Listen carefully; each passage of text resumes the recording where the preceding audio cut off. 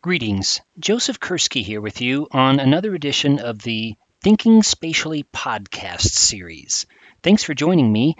On this podcast, we think spatially about the Earth, everything that's in it, and beyond.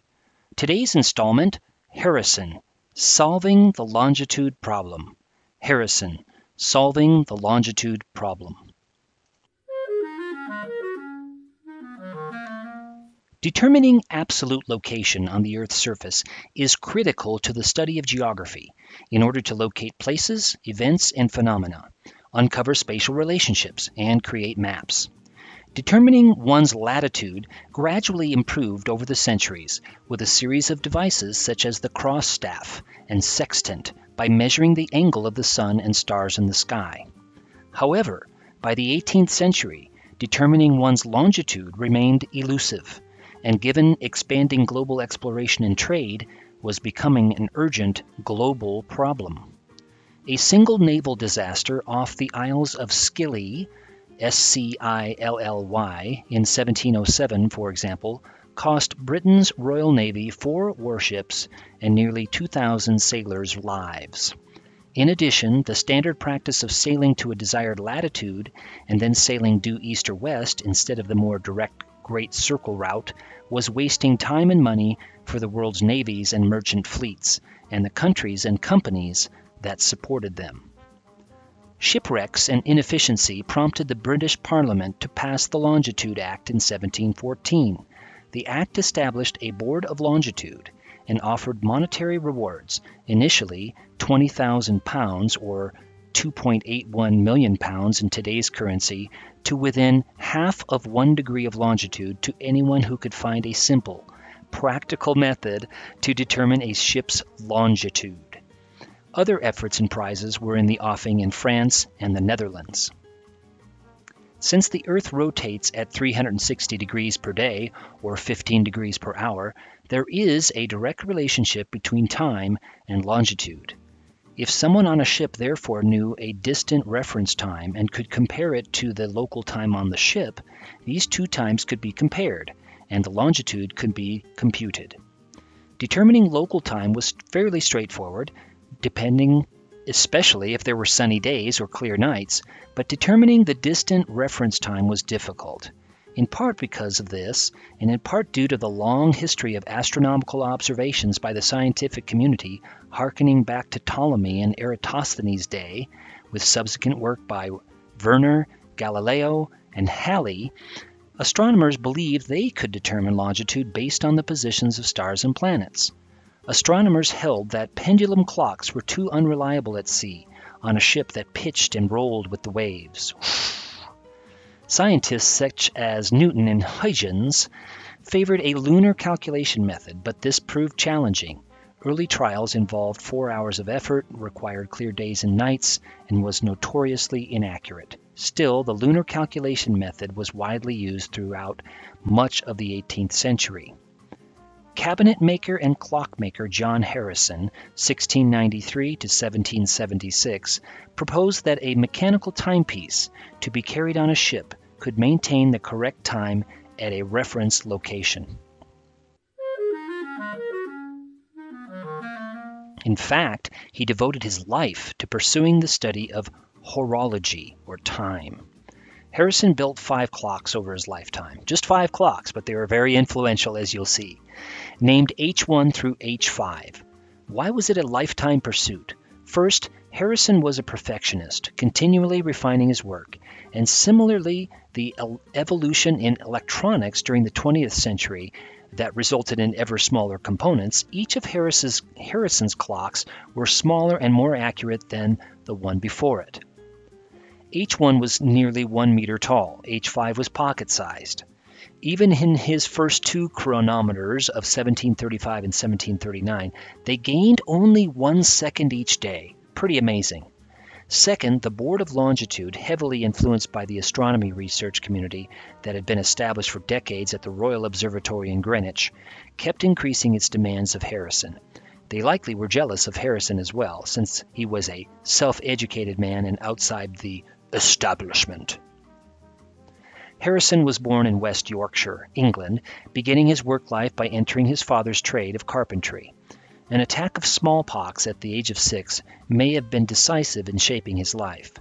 While convalescing, he became fascinated by a watch that his parents, seeking to amuse him, had laid on his pillow. He never forgot that watch. As part of his trade, he built his first long case clock out of wood at age 20. Harrison was 21 years old when Parliament announced the Longitude Prize. Once fixed on the longitude problem, he faced the challenge of not only making a clock that could withstand a ship's pitching and rolling, but also one that could withstand variations in temperature, pressure, and humidity, as well as withstanding corrosion in salty air. It took him 5 years to build his first sea clock, which was deemed worthy of trial by the board. He abandoned the second clock after noting a design flaw and took 17 years to build the third. The problem with the first 3 clocks was mainly due to the fact that their balances, though large, did not vibrate quickly enough to confer the property of stability on the timekeeping. Therefore, around 1750, Harrison abandoned the idea of the sea clock as a timekeeper, realizing that a watch-sized timekeeper would be more successful, as it could incorporate a balance which, though smaller, oscillated at a much higher speed, as well as be more practical. His subsequent watch, requiring 6 years of work, was the first to compensate for temperature variations and also contained the first going fusee that Harrison designed, which enabled the watch to continue running while being wound. This H4 resembled an oversized pocket watch at 13 centimeters in diameter, completed in 1759. It incorporated the innovative and difficult use of diamond, which, with vibrations controlled by a flat spiral steel spring and a seconds motion with a sweep seconds hand, running at 5 beats or ticks per second. All watches and clocks tend to run more slowly with a rise in temperature. Harrison invented a special form of compensated pendulum, using a grid of brass and steel wires to ensure that his clock kept time regardless of temperature. He also designed his clocks to run without the need for any oil. In the 18th century, clock oil was derived from animal fat, often quickly deteriorating into an acidic glue. By designing and incorporating bearings that used rolling contact instead of sliding contact, Harrison's anti-friction bearings sidestepped this problem, requiring no oil. Furthermore, Harrison was revolutionary for his adoption of watches for his later timepieces, because at the time, watches were dismissed as trivial pieces of jewelry. Harrison began working on his second sea watch, or H5, while testing was conducted on the first. He felt, quote, extremely ill-used by the gentleman who I might have expected better treatment from, end quote. He decided to enlist the aid of King George III. King George tested the watch himself at the palace, and after 10 weeks of daily observations during 1772, finding it to be accurate to within 1/3 of 1 second per day. King George then advised Harrison to petition Parliament for the full prize after threatening to appear in person to chastise them. Finally, in 1773, when he was 80 years old, Harrison received a monetary award from Parliament for his achievements and was recognized for solving the longitude problem. Talk about tenacity, eh, folks? Although the cost of chronometers remained high during the following 50 years, they became increasingly common after the price dropped. Harrison's revolutionary influence on geography only increased over the following decades and centuries and cannot be underestimated. It was felt through increased volume and scale of exploration and trade, from ships that were now much more confident in their location.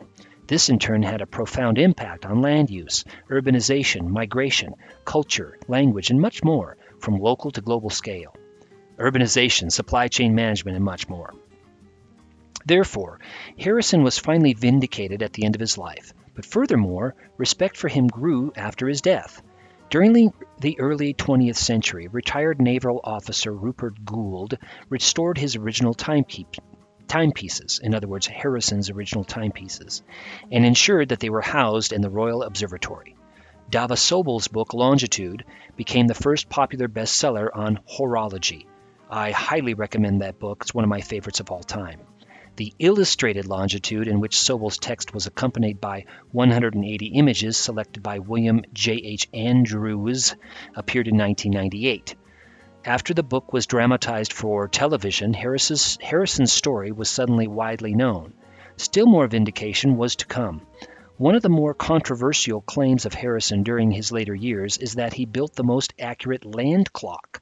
This clock, tested during 2015 at Greenwich, showed that it kept time to within 1 second over 100 days, awarded a prize in the Guinness Book of World Records, and further vindicating Harrison. Yay! During the late 20th century, the honored guest at a dinner at 10 Downing Street was an American, who rose to propose a toast to John Harrison.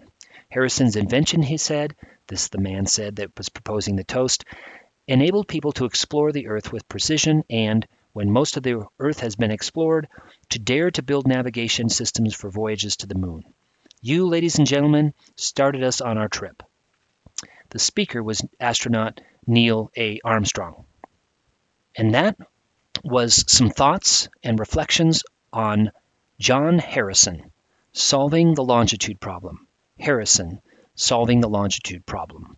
Thank you for joining me on this edition of the Thinking Spatially podcast, where we think spatially about the Earth, everything that's in it, and beyond.